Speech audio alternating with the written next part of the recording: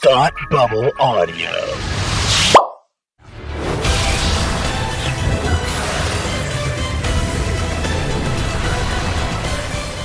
Hey, everybody. Welcome back to Supergirl TV Talk. This is the live show where we talk to you about the CW's Crisis on Infinite Earths. I'm Frank, and joining me is good friend of the show, Robin. Thank you. I am here to bring Kevin Smith energy. Hey, attaboy. That's how we do this.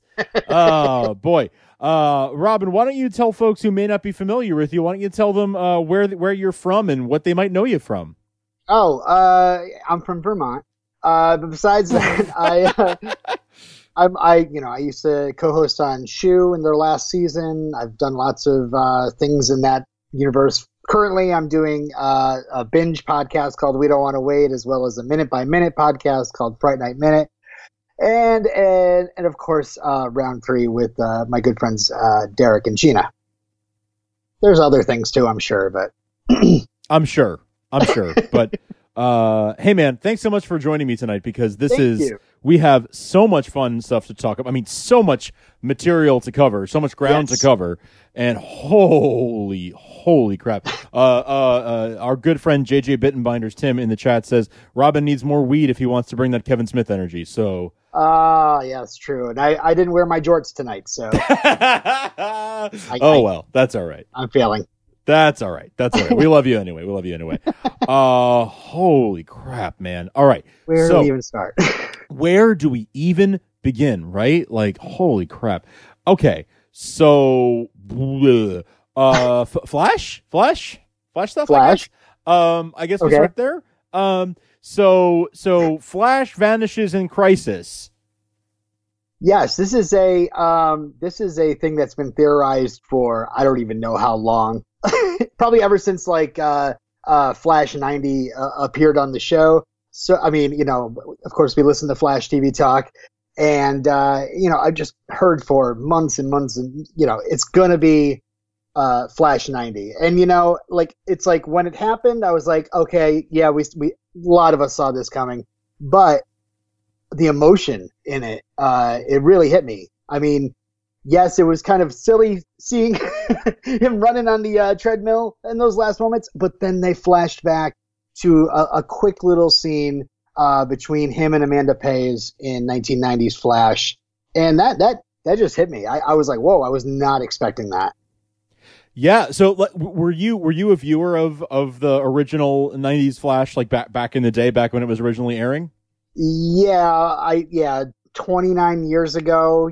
I mean, yeah, I was like 2, so I watched some of it. Yeah, you were like 2. Yeah, that tracks. That definitely tracks. Yeah, you did watch 90210, but you were too young to watch the Flash. That tracks. Yeah, that's right. Yeah. Okay, that makes sense. Cool. Yeah. Oh man, how did it hit you? That tugged at my heartstrings. Like I wasn't even around. I mean, like, real talk. I was 1 when that show premiered, so I was not.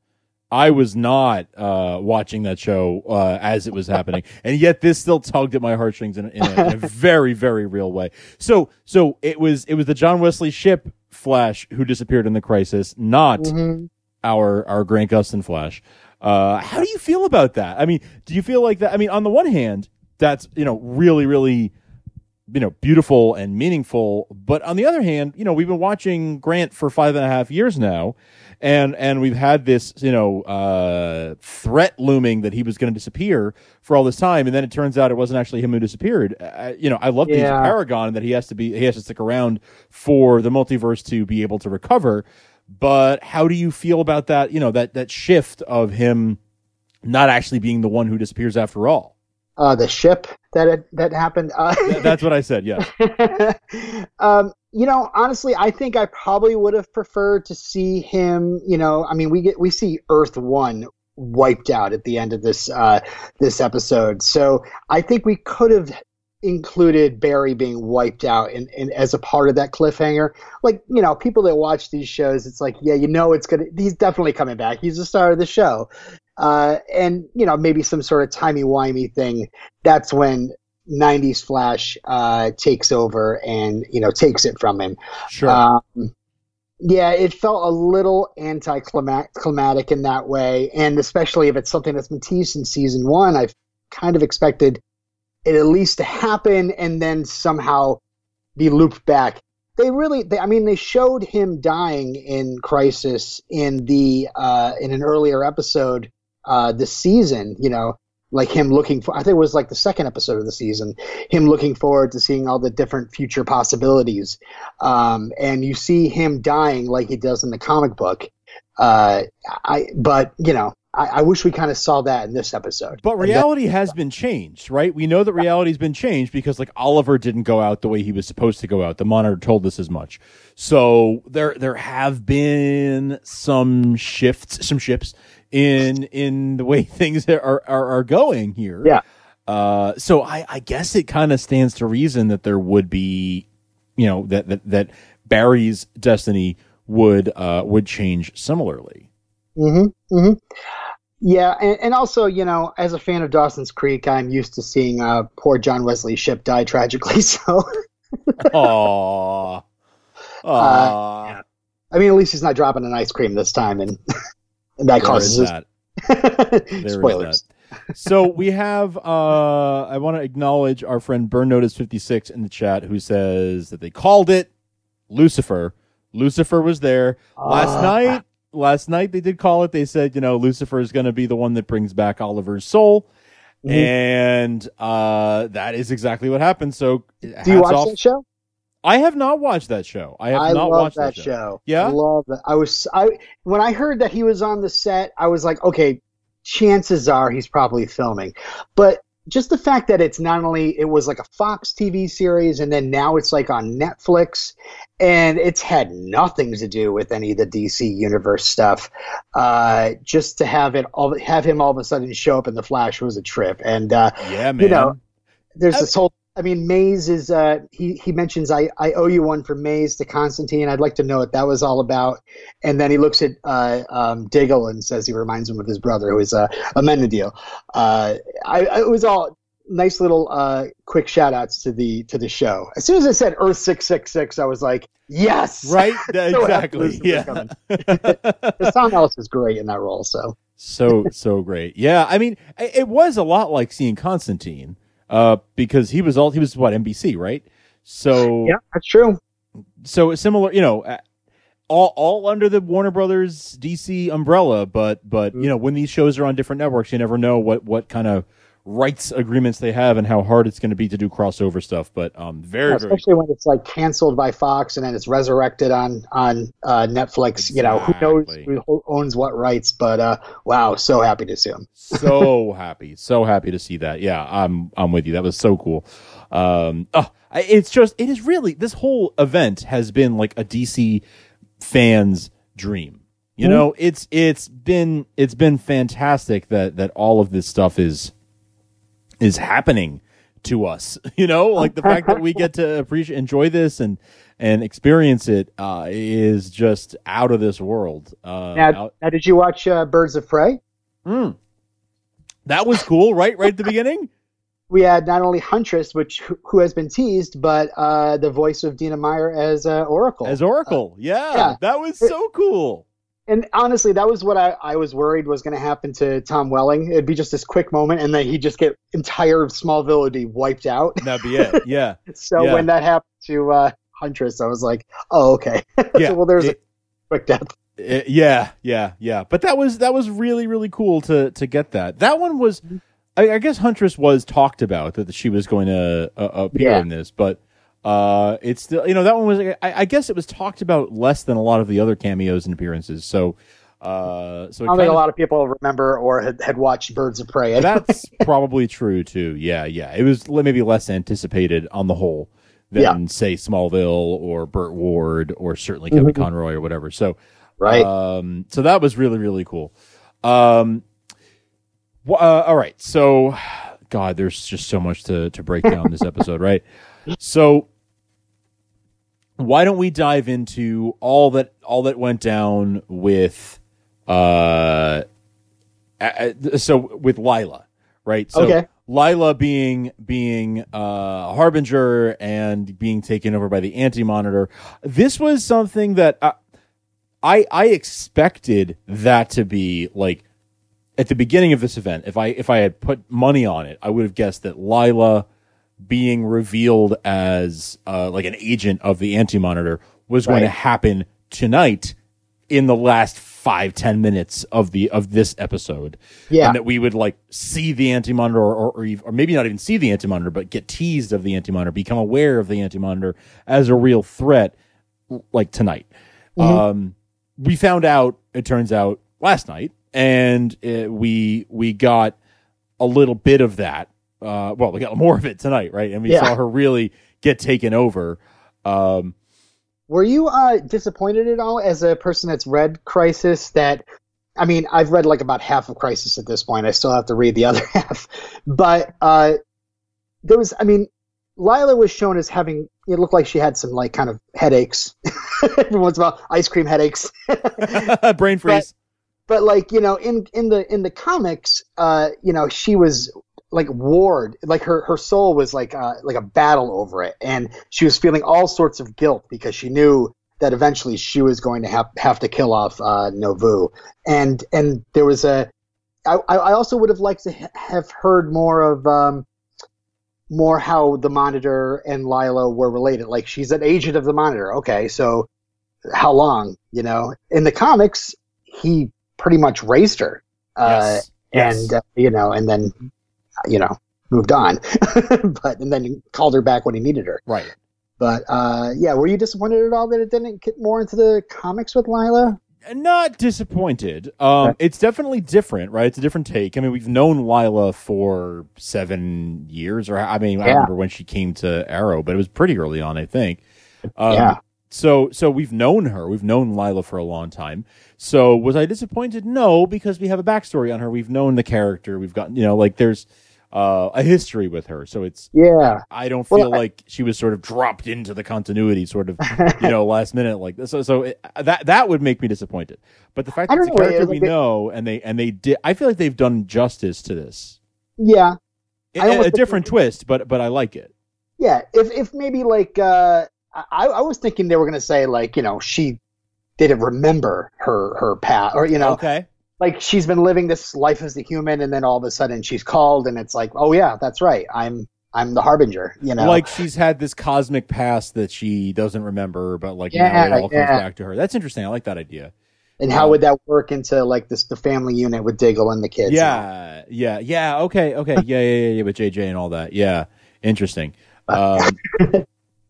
They could have handled it, you know, any number of ways. I personally I'm okay with the way that they've handled it. I'm not disappointed by it. It's a different look. Here's the whole thing, right? And people have been talking about the ways that they're disappointed with the way that Tom Welling was handled, or even the way Brandon Routh was handled, or whatever. And my take on it is like, there are infinite Earths. There are infinite permutations and possibilities, and so out there somewhere in the infinite Earths is a version that maybe is more like what you had in mind, you know, whoever you are, whatever your idea was of, oh, wouldn't it be cool if this is what their history was? Out there somewhere that exists. The characters that were important to this story are not that exact version of that exact character that you have in mind or remember. But that's fine. That's okay. Like, we can compartmentalize this. We can be okay with it. We can enjoy it. So I'm just trying to come to it from a place of enjoying like, you know, all right, here's what they came up with and here's what they are presenting to us. Do I like it or not? And for the most part, yeah, I'm enjoying the hell out of it. Okay, well, as a seasoned Smallville fan, yes, and you know, obviously you've podcasted about it a lot. I kind of put it in my head, you know, and I definitely feel for people that are like, they did not like it at all.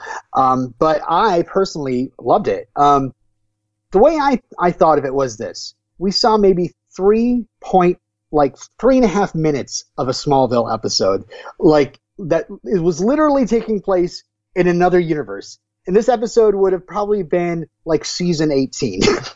And who knows, this could have been just like in the middle of a 3-episode arc in season 18 where Clark like gives up his powers to be Farmer Dad, because he got a visit by the Monitor. Monitor was like, you're gonna die. Lois is gonna die if you don't give up your powers and stay back. And look, he gave up his powers. Lex showed up and realized he's not going to kill him. So, I think, and who knows, like at the end of the 3-episode arc, all of a sudden he walks into a cave in his hometown and gets his powers back, So that's what I think. It's like, people say, oh, Clark is without his powers. Well, it could have been just for a moment, it's not forever. Yeah, exactly. And by the way, I love the words you just said. Smallville season 18. We're like, mwah, yeah, best exactly. words I've ever heard in my entire life. But oh God, I wish. No, man. Like it's just like I'm just trying to. I'm with you. Like there are many ways to like think about it, compartmentalize it, and just enjoy it for what it was. Was it what I would have written if I was writing a Smallville, reunion of sorts? No, it's not exactly what I would have written. Far from it. But do I enjoy it for what it is? Yeah, man, I do. And that's that's what I'm here for. Is like they're never listen. This whole universe is based around Oliver, this version of Oliver Queen, this version of Barry Allen, this version of Kara. It's based around these characters. So of course they're going to be like the paragons, and they're going to be the center focal point of all of it. Right. And anything that came before is going to be, sort of secondary to these writers. Right. That's, again, not how I would prefer it. I prefer Superman be at the center of frickin' everything. Mm-hmm. Those who are watching on video can see the shelf behind me. I prefer Superman be at the center of freaking everything when it comes to the DC universe. But, like, that aside, within this universe, I appreciate it for what it is, and it's different than I would prefer, but I'm going to go with it. I'm going to go with it. Like, I'll take it on its own merits, and this is a hell of a lot of fun. Listen, if it wasn't for this, Smallville kicked this whole thing off. Then we got the Arrowverse, and because of the success of those things, now we have what's happening right now. Right. I firmly see the Arrowverse standing on the shoulders of Smallville. Fully feel that way. But with Smallville being over and this being the DC Comics TV we have today, I'm in support of DC Comics TV. Yeah. Yeah. I mean, that's my take. Exactly. And it's like, I don't know. I would love to have seen like Clark put on the costume, have him totally involved in so much of this. But I think it would have been, kind of cheesy being in an episode of Batwoman. Like Clark puts on the costume, not in Smallville at all, but an episode of Batwoman. if I had my druthers, Smallville Clark would be like him and Tyler and Brandon would be like teaming up, the three of them, as like the three Supermen working together, with the rest of these guys to take down the Anti-Monitor and all the threats that he poses. That would be my. I mean, who knows? But I don't think Tom's ever going to wear the suit. So, Tim and I talked about this last night, and he was like, "Oh, maybe Tom will put on the suit. You never know." And I'm like, "You do know he'll never put on the suit. It's just never going to happen. It's God, how I wish it would happen, but I just don't. I just don't think it's going to happen. He just doesn't want to do it. I don't think there is a Brinks truck big enough to give him the amount of money that he needs to put on that suit. Right. There was also another thing that was, kind of a problem where Clark was really upset in the first episode of Crisis. Tyler Clark, and Kara is the one that has to kind of tell him about hope and all that. And I like that in this episode, Brandon Routh Clark shows up, and then he tells Elizabeth Tulloch, Lois, all about the hope, the reason why the black in his insignia on his costume, the red coming through. Even in darkest times, hope cuts through it. Hope is the light that lifts us out of darkness. So that was fantastic as a Superman fan, right? That's what you want to hear out of Superman. And I love that even in the midst of like the Kingdom Come logo and the darkness and everything that he went through of seeing his family and all his friends and loved ones killed by the Joker in an attack on the Daily Planet, right? Still, he has hope that shines through, and that like even through the darkness, through the black on his S logo, the red, the light shines through. I loved that. I absolutely loved that. So I was very happy we got a Superman moment, Yes. tonight at least. I am with you. Hey, let's talk about Oliver and being resurrected and all that went down there. So you've been catching up on this past was it just this season or last season as well of all the Oliver shows? How much catching up have you had to do? Okay, it was a little over 2 months. I watched, let's see, where's my note? 136 episodes. Since Good God, man. I started on September 22nd. I wanted to get caught up for Crisis. So, and yeah. So where did you start? Like what season of which? Okay. Or I don't know. Like what year were you in when it started? I was 2 seasons behind on Arrow and just like 1 season behind on every other show. So I did watch like a season of Arrow. So basically, I've watched mostly Arrow because everything else I was only like a season behind, and like for Batwoman just like a few episodes behind. Okay. But yeah, I've been enjoying it, and I've been really enjoying this season of Arrow is now like they're just kind of dispensing with all the normal stuff, and it's just been this episode by episode lead up to Crisis. Every episode is tied in with Crisis. It was basically Road to Crisis. Yeah. And it's too bad, like Supergirl couldn't have been a Road to Crisis as well. But, like you said on, I think night 1, that, some of it actually was a Road to Crisis and you really didn't know. Right, exactly. Yeah, they were laying out the breadcrumbs and we just didn't realize it. But it turns out, yeah, it kind of was a low-key Road to Crisis, yeah. Was Ramakan on one of those spaceships? I'm not sure. Who knows? I don't know, but Ramakan was on Earth 38 and that went bye-bye, so yeah. Yeah. So yeah, I have been quite a bit invested in Arrow of all shows. The show that really kind of got me off the Arrowverse train, getting back onto it, and I think it was really because of the new showrunner Beth Schwartz. Really, starting with the prison arc, has made it a lot more exciting and a lot more interesting, and that's so kind of. I mean, there's a bit of the lovey-dovey stuff. There was a bit of him being a parent stuff. But also there's been some great action and there's some good drama. So I'm with you. Arrow has been better this current season and most of last season as well. Better than I've enjoyed it more in these last couple of seasons than I really ever have. True. I really came back to loving Arrow last season, and that's really been amplified this season. So. Yeah, I'm with you 100%. I love what they've been doing, and I've been really enjoyed the Road to Crisis stuff on Arrow and on the Flash. Yeah, and yeah, it's been fantastic. Are you watching Black Lightning? I watched the first season of it and never picked up the second season. When I realized I was waiting for the big bad to be defeated in the end, and the big bad didn't get defeated in the end, and I was kind of like, like why do they do this? And I got kind of frustrated and didn't continue with that. Gotcha. And when I found out that he was going to be such like a minor role in the crossover, I didn't feel kind of compelled to. Find out about the story. Well, if you had 120 some odd episodes to catch up on, I guess adding another series into it is hard. But, yeah, I hear that. I skimmed through a few of those Legends episodes too. The Supergirl season, I won't go on about it, but when I picked that Supergirl season back up, I was like, oh my god, I dropped off at like the best season. Season 4? Yeah, with Whitwer and then Cryer. That was excellent stuff. Fantastic stuff. Yeah. Again, season 4, I think, was like a return to form, especially the back half of season 4. Yeah. Well, I don't know. I loved the very politically interesting. Yeah. The Age of Liberty very stuff. Topical. Yeah. Oh gosh, that was very good. A lot of that stuff is kind of I felt was a little ham-handed.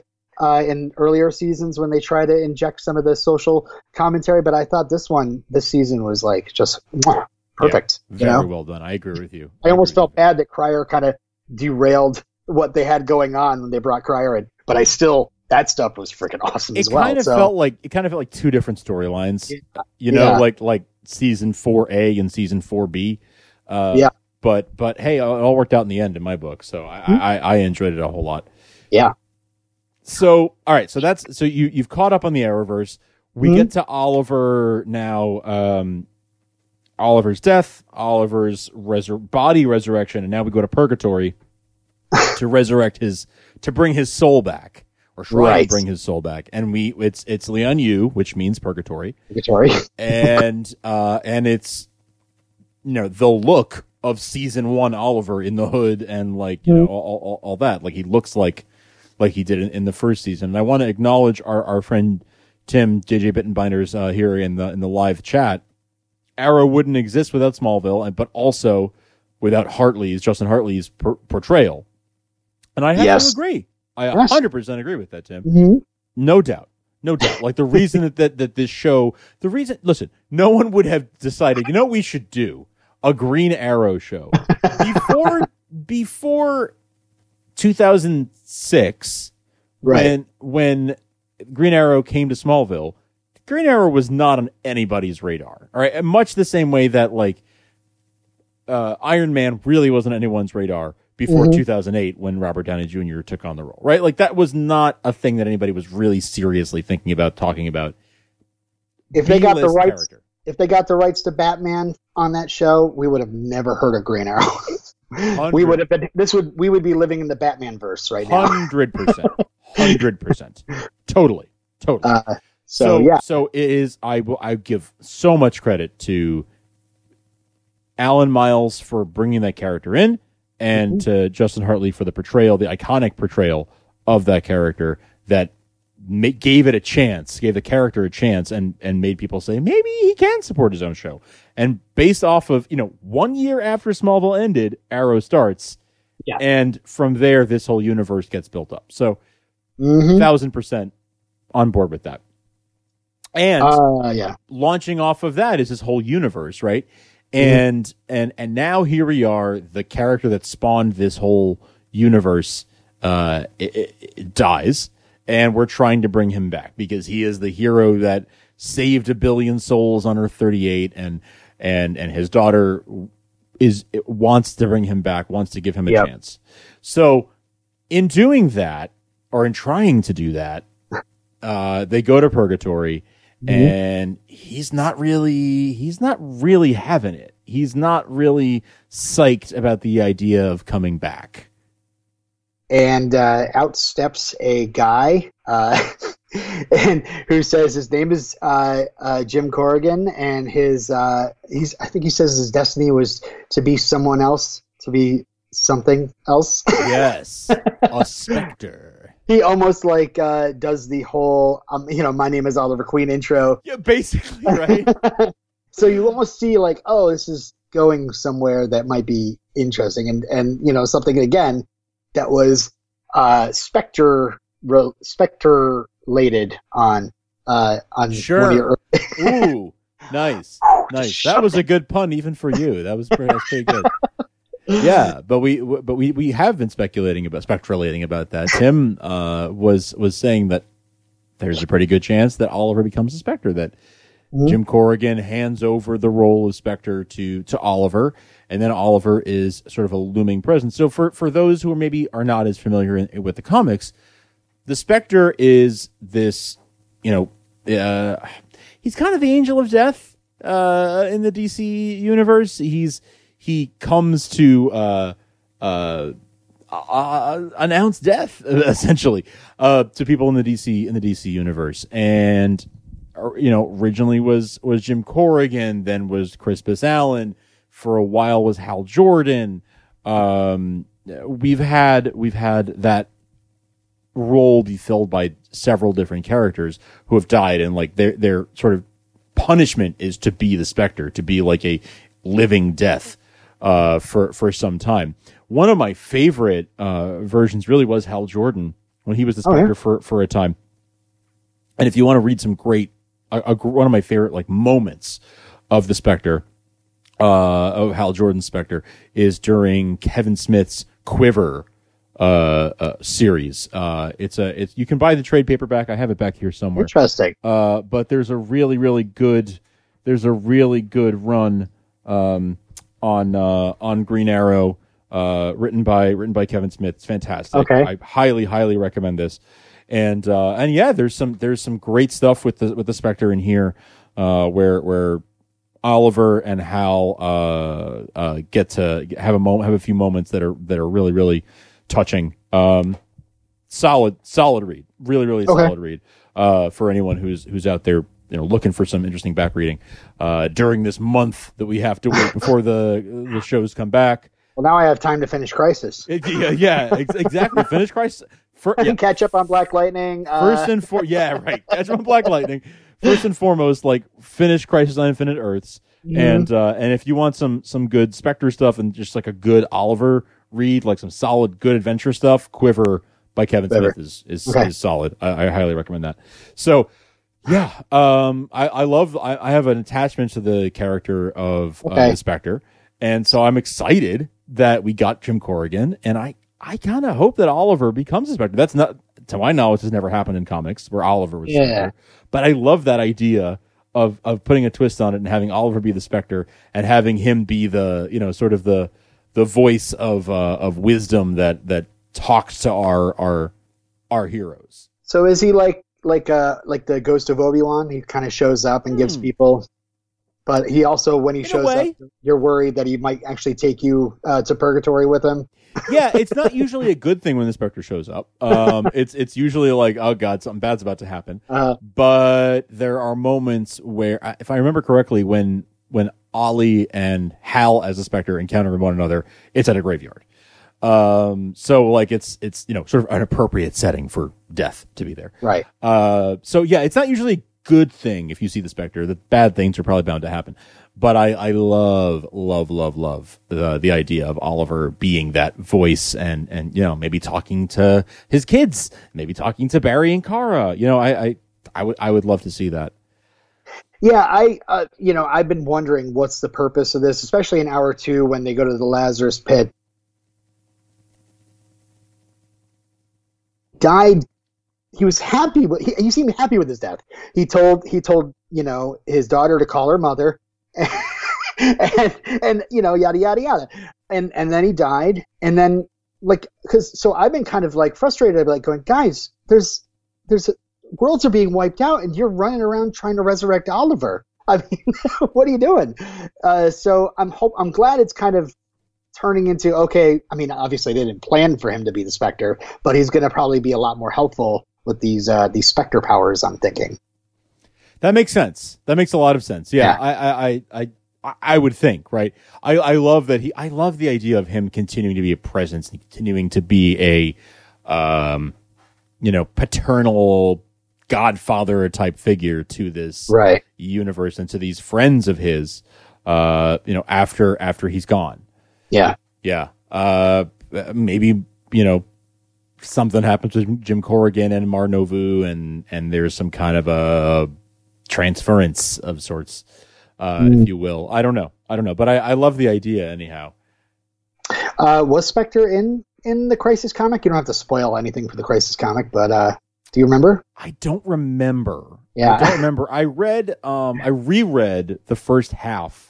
Yeah, that's about as far as I got. So I reread the first half before night 1. I was hoping to get through the whole thing. Yeah. I read in earnest the first half and then sort of skimmed the back half. I plan to reread the second half in full in this next month before parts 4 and 5 air. But I don't remember the Spectre being a major role in it. Mm-hmm. That said, doesn't mean that doesn't say anything about what they're going to do. Right. They're not strictly adhering to things that in some places, yes, they're strictly adhering to stuff that appeared in the original comic, but they're not sticking to it 1,000%. There have been some pretty major changes, as you'd expect from an adaptation of a work of literature. Right. Yeah. Yeah, and it's funny because when I was reading Crisis, I was like, well, there's just these random things that are happening. We hang with these heroes for a while. We hang from these heroes for a while. So this Crisis crossover has been a bit scattered, but honestly, there's just so many characters and there's so many different things we want to do with these characters during the crossover. I was kind of expecting it anyway. Yeah. So I had hypothesized that Supergirl Supergirl, was going to, take the Book of Destiny, not the Pick of Destiny, by the way, take the Book of Destiny and, go mad, trying to recreate Earth 38? 38, is it? Yeah. The Supergirl is Earth 38, yes. Earth 38, yeah. And that Batwoman would have to kill her, therefore, creating possibly that famous cover from Crisis. Right. Somehow, Tyler Superman comes in and picks her up and cries. Sure. Something like that happened. They kind of argued about it for a while, and Supergirl was just like, you're probably right. It stepped away. Do you think there's more coming with that, or do you think that's cooled off? Like, that's not going to happen? I don't know, man. I kind of get the feeling that I mean, I kind of get the feeling that was it. Maybe that was the most we're going to get. I feel like if Supergirl were going to die in this crisis, even if it were temporarily, I feel like it would have happened in this first run of 3 episodes rather than, in part 2 or, parts 4 and 5. I'm pulling up, for those watching live on the video, I'm pulling up the cover that Robin's talking about. Yeah. Where Superman, is holding Supergirl's lifeless body in his arms. Iconic cover. We lost Supergirl and we lost the Flash in the original Crisis on Infinite Earths. Mm-hmm. And yeah, I don't know. I do think that if it were to happen, it would have happened. Would have already happened. Now. I mean, she still has access to a page out of the Book of Destiny. Yeah. Unless the Count of Monte Cristo is the Book of Destiny, and right. The page, I was a little confused about that ending. So yeah, so Lex. Okay, so why don't we are coming up on. We've been going for a while here. I don't want to keep people too long, but we can kind of maybe run through some good bits and such before we maybe a rapid fire good bits round here before we wrap up. But at the very end of the episode, we did see our so Earth 1 gets destroyed, and I'm sorry, I'm just distracted because our friend Tim, you're getting a lot of shout outs this episode because you're coming in strong with the commentary. I wish I had the chat in front of me. Oh man. Quote, I saw Book of Destiny open for Genesis in college, unquote, Derek Russell. Tim, I love you, man. Derek, he lives in me. Title. Wait, Robin sex title? So there's the yeah. All right. Well, the end of the episode sees Earth 1 destroyed and our 7 principal heroes, Paragons, transported to. I don't think it was the antimatter universe. I think it was like a pocket dimension, right? Or was it the antimatter universe? It was the vanishing point. The vanishing point. That's what they called it. Absolutely. This was something that exists out of normal time and space at the end of the universe. It's a Legends of Tomorrow reference, but I'm not sure exactly what episode that might have been. In the wiki I'm looking at, it says first appearance, Legends of Tomorrow. So okay, right on. All right. So there's that. So all right. So that's what we have. That's what we have there, and that's where they've been transported to. And we see Brandon Routh's Superman start to be torn apart by some energy, and he keeps saying please fix it. Fix it. Yeah. Please fix it. So, and we're kind of left on that note. Mm-hmm. So, that and Lila going all anti-monitor on everybody. That's where it ends. Sorry, I get distracted again. Guys, if you're not watching on the live video, I apologize to you who are watching the video later or who are listening to the audio podcast later because the chat is lit right now. Tim saying, calling the vanishing point the Nexus, and then our friend Cyclone Rachel chiming in to say, "You mean the Nexium?" Hashtag Allison Mack. So, Well, it's right. all about Brandon. It's all. Oh, all right. I mean, Brandon Routh. Brandon. Brandon, not Branding. Brandon. Moving on. Moving on. So that's where it ended, and that's kind of where our cliffhanger is. Yeah. And Literally, yikes. say what now? So what now? Like What now? all of the Earths were destroyed. All of them. Not like a handful left over that we're going to merge together. They're all gone. Right. Which is, I do love knowing, and this is not a spoiler because it was discussed on the Night One's Crisis Aftermath with Kevin Smith on the CW. Mark Guggenheim revealed that episode 4 of the crossover, which is the Arrow episode, Mark Guggenheim co-wrote with Marv Wolfman, who wrote the original Crisis on Infinite Earths. Ooh, interesting. And they're going to dive into the secret origin of the Monitor and the Anti-Monitor. Okay. So there's going to be some really, really, I think, some really, really critical, pivotal stuff covered.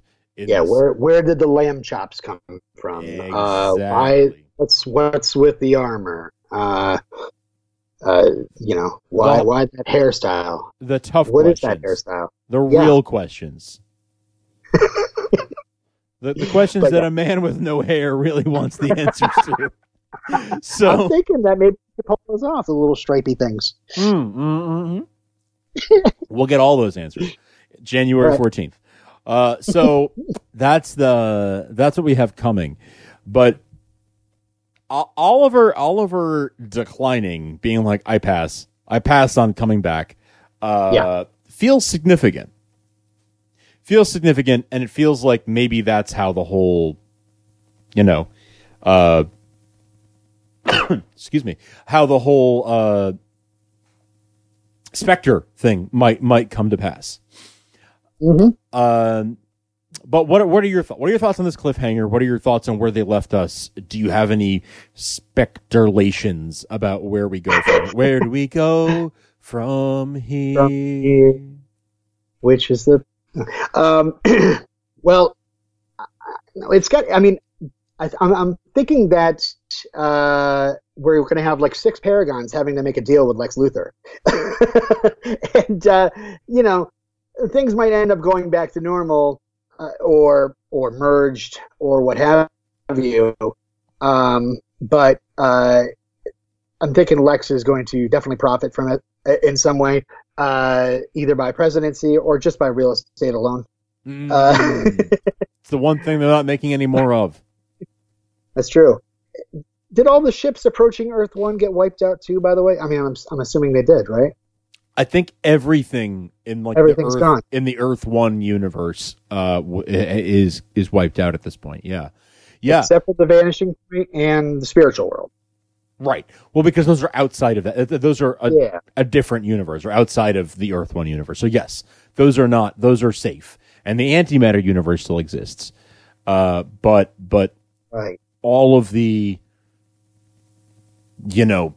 all of the other universes are gone. So yeah, Lex comes in the place of Brandon Routh's Superman, and he is, instead of the Book of Destiny, he is holding the Count of Monte Cristo.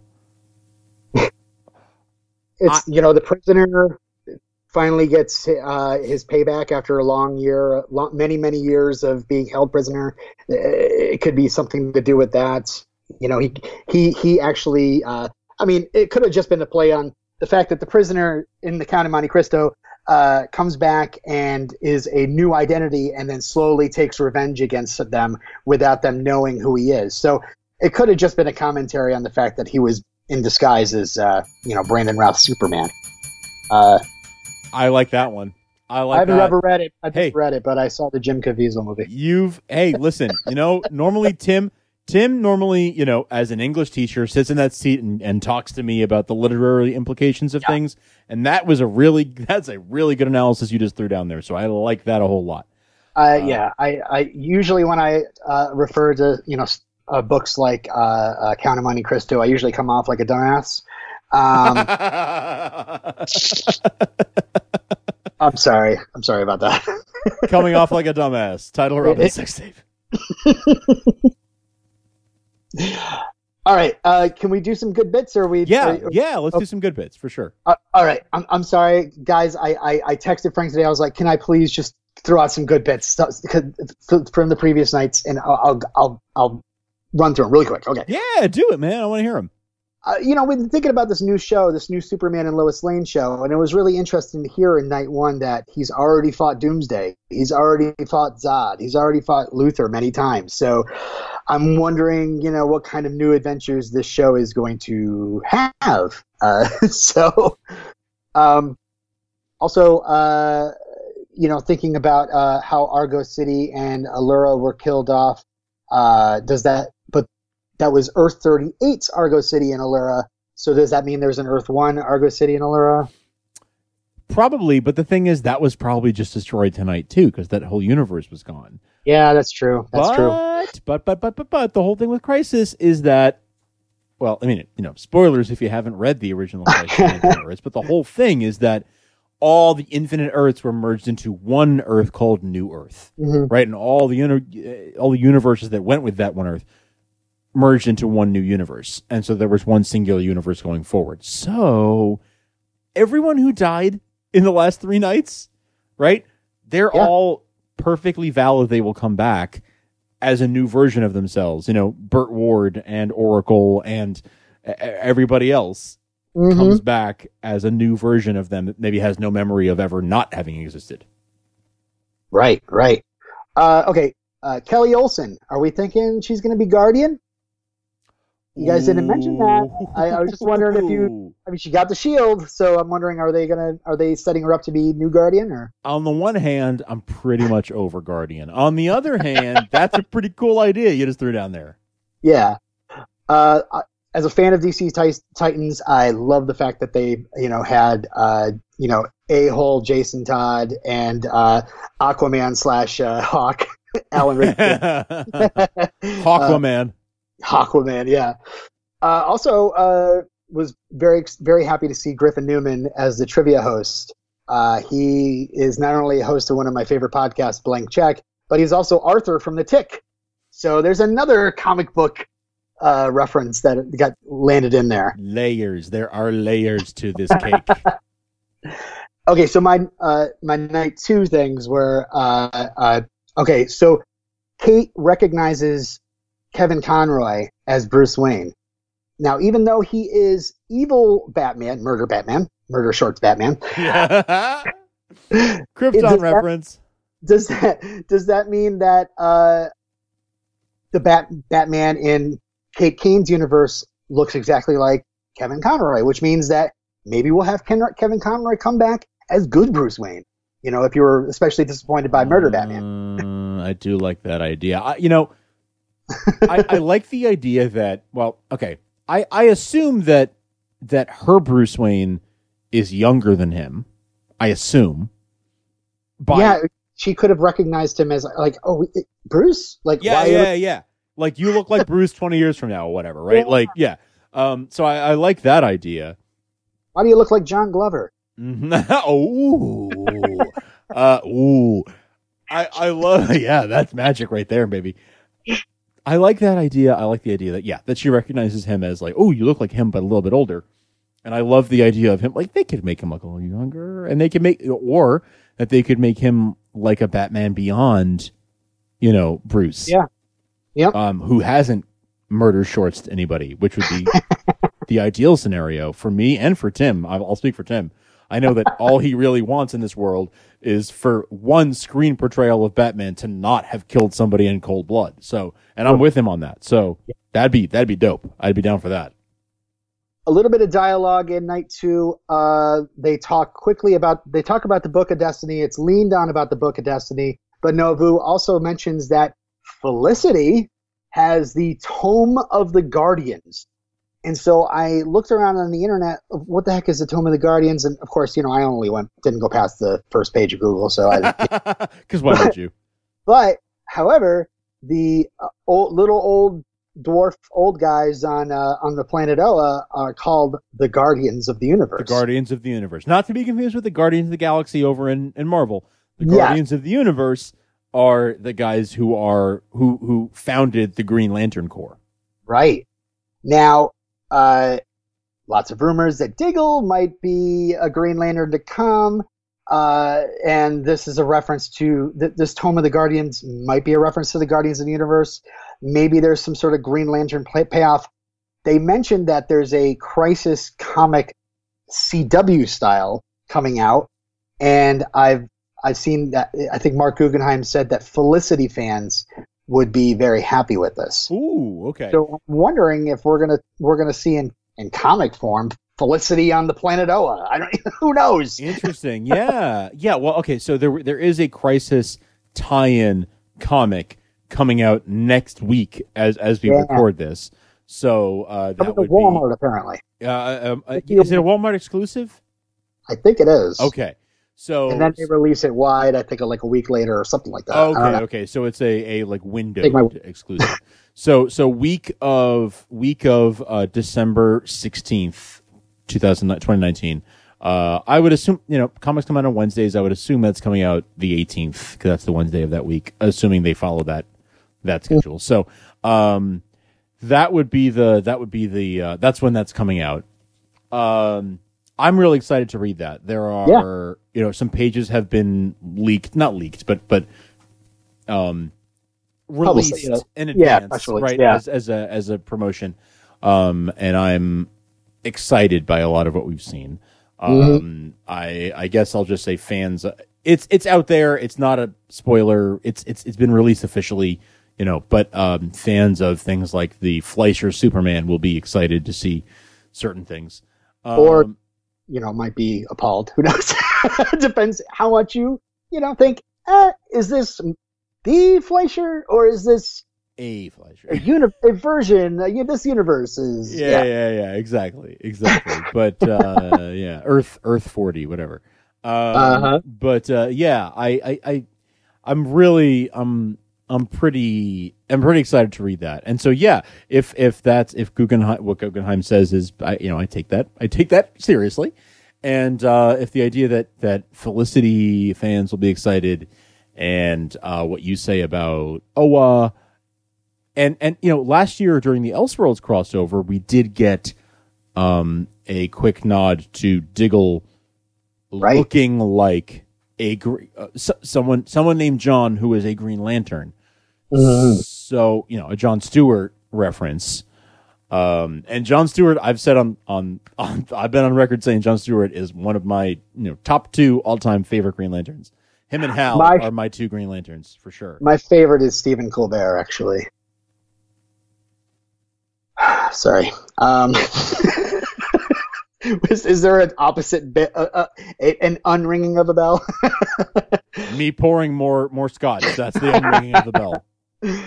All right. I'm sorry. I don't want to keep you guys any longer, but one last good bit. I love the fact that the scene where we see Tyler Clark and Elizabeth Lois walking in Metropolis and seeing on the billboard the death of Superman, basically.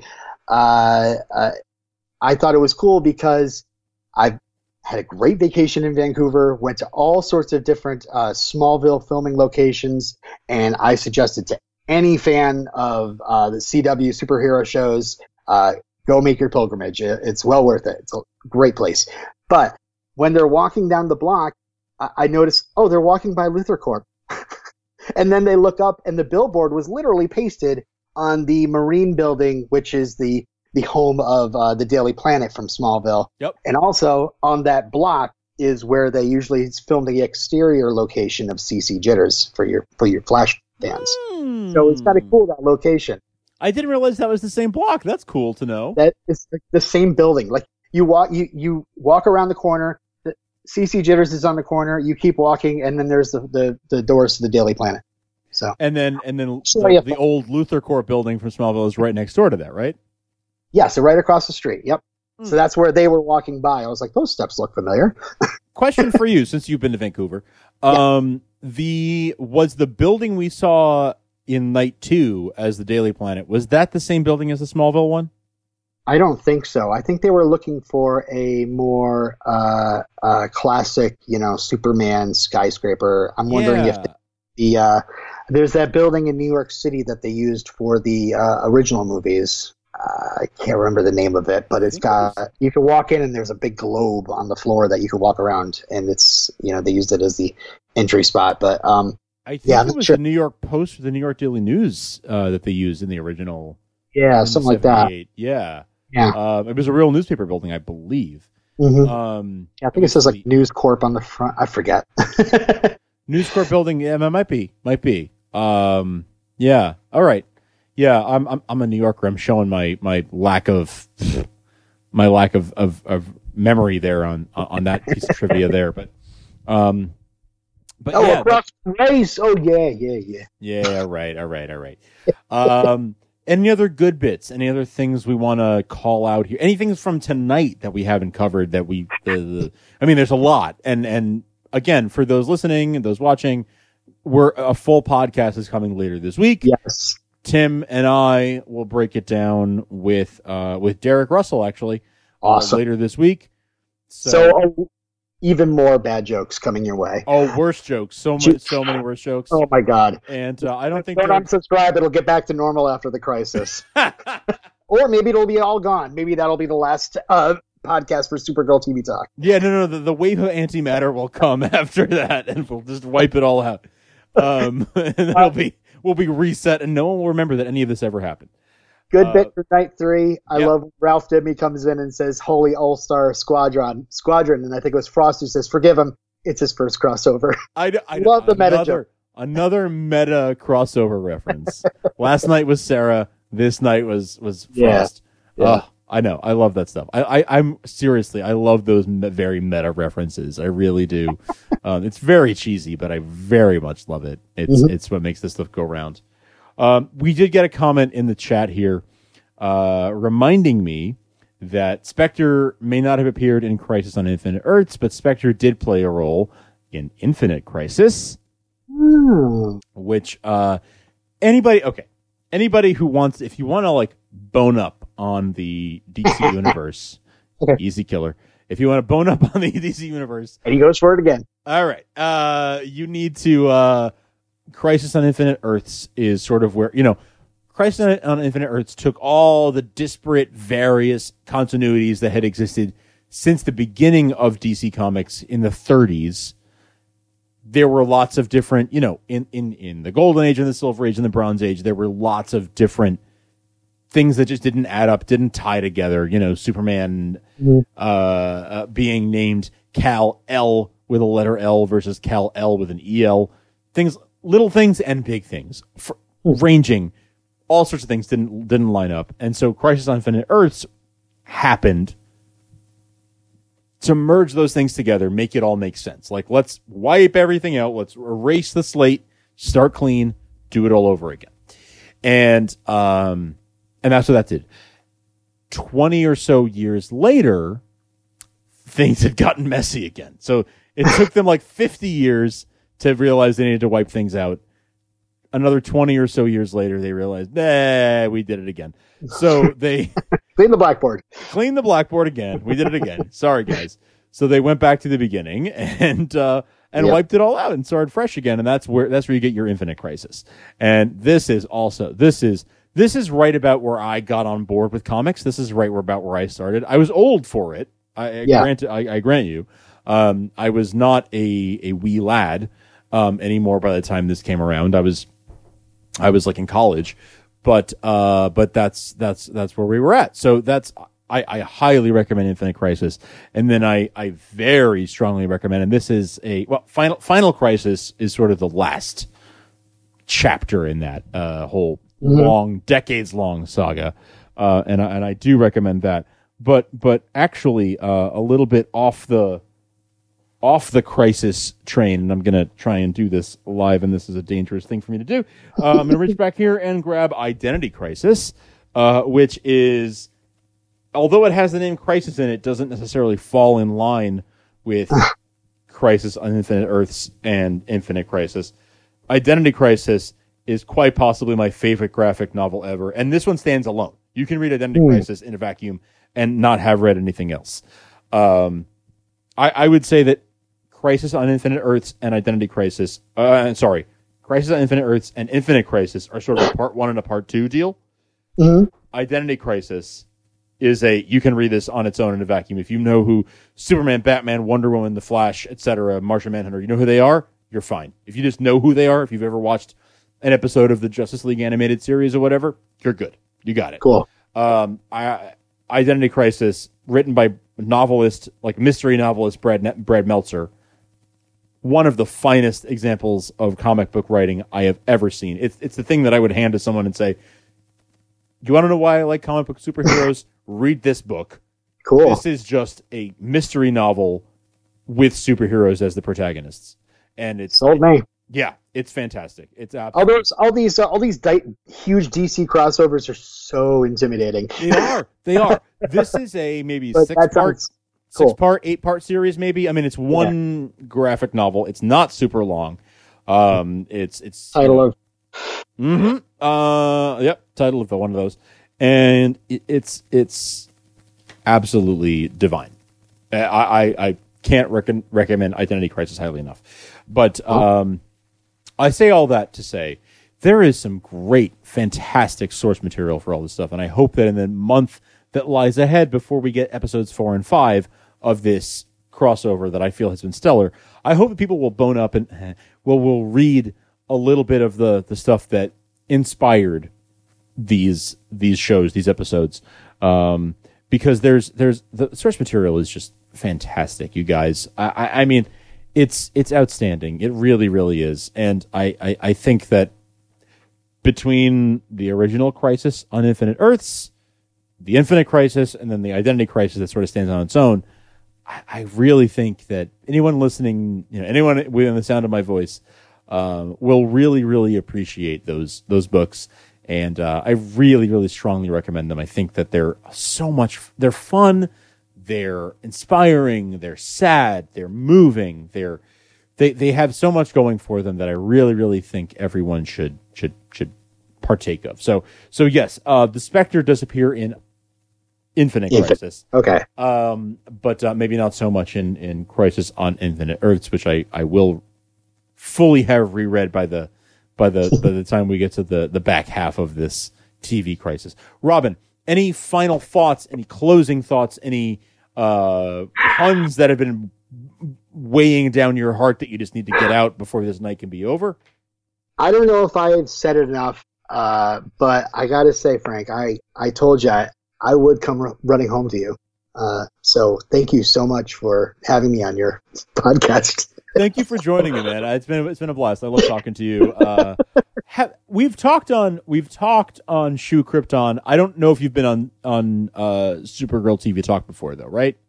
I mean, I talk back to my earbuds, so maybe I have. You just didn't know about it, as we all do. Yeah, and usually I deserve that back talk, so that's fine. So yeah, okay. Well, thank you for joining us. Thank you for all. Once again, plug your podcasts for everyone who are watching and listening.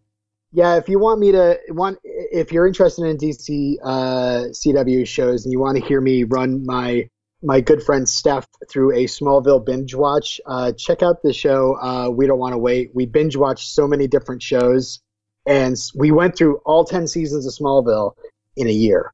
And it was quite the undertaking, but we did it. And now, as penance for that, she's making me watch Gilmore Girls. So if you like those, of course, also with my friends Derek and Sheena on Round 3. And I do a minute-by-minute podcast about the 1985 movie Fright Night on Fright Night Minute. So if that appeals to any of you, or if not, follow me on Twitter at El Robinero. El Robinero. Yeah. Yes. And we'll put links to all of Robin's podcasts in the show notes if you are listening to the audio podcast later on. So please make sure to check those out. I can personally vouch for Robin as a stand-up guy, and not a stand-up comic though, because those puns are. But a stand-up guy. We've hung out several times in person, and always a blast. for sure. So thank you for joining me, man. I really, really appreciate it. If you have enjoyed what you saw or listened to tonight, please, we are part of the Thought Bubble Audio Network. You can find us over at thoughtbubbleaudio.com. That's where you'll find this show and a whole slew of other podcasts that are fantastic and worth your time. You can also, of course, find us at supergirltvtalk.com. That's where all the episodes of this show are, and the links to links to this show on every single podcast app you can think of are available. We're available patreon.com/thoughtbubbleaudio if you want to throw a couple bucks at us and help us keep the lights on, keep the shows going, all that fun stuff. We really, really appreciate your support there, of course. Follow us on Twitter at twitter.com/tvsupergirl. Follow us on Instagram at instagram.com/supergirltvtalk. Those are all the places you can follow us. Of course, you can also find us on all of your favorite podcast apps, including Apple Podcasts, Spotify, Stitcher, Google Play Podcasts. Anywhere podcasts are found, you will find this one. So please, please, please search us out, find us, and subscribe there. We will have a full Crisis on Infinite Earths episodes 1 through 3 recap coming up later this week with Tim, my co-host, and our good friend Derek Russell. That will be coming at you later this week, so please be on the lookout for that. Robin, thanks again for joining me. I really, really had fun talking to you tonight. Thanks for hopping on and doing this live show with us. I told you I'd come running home to you. You absolutely you came through. Did I say that again? You did, and I loved every second of it. So thank you. All right, thanks everyone for tuning in live. Thanks everyone for listening and watching later. And until next time, up and away.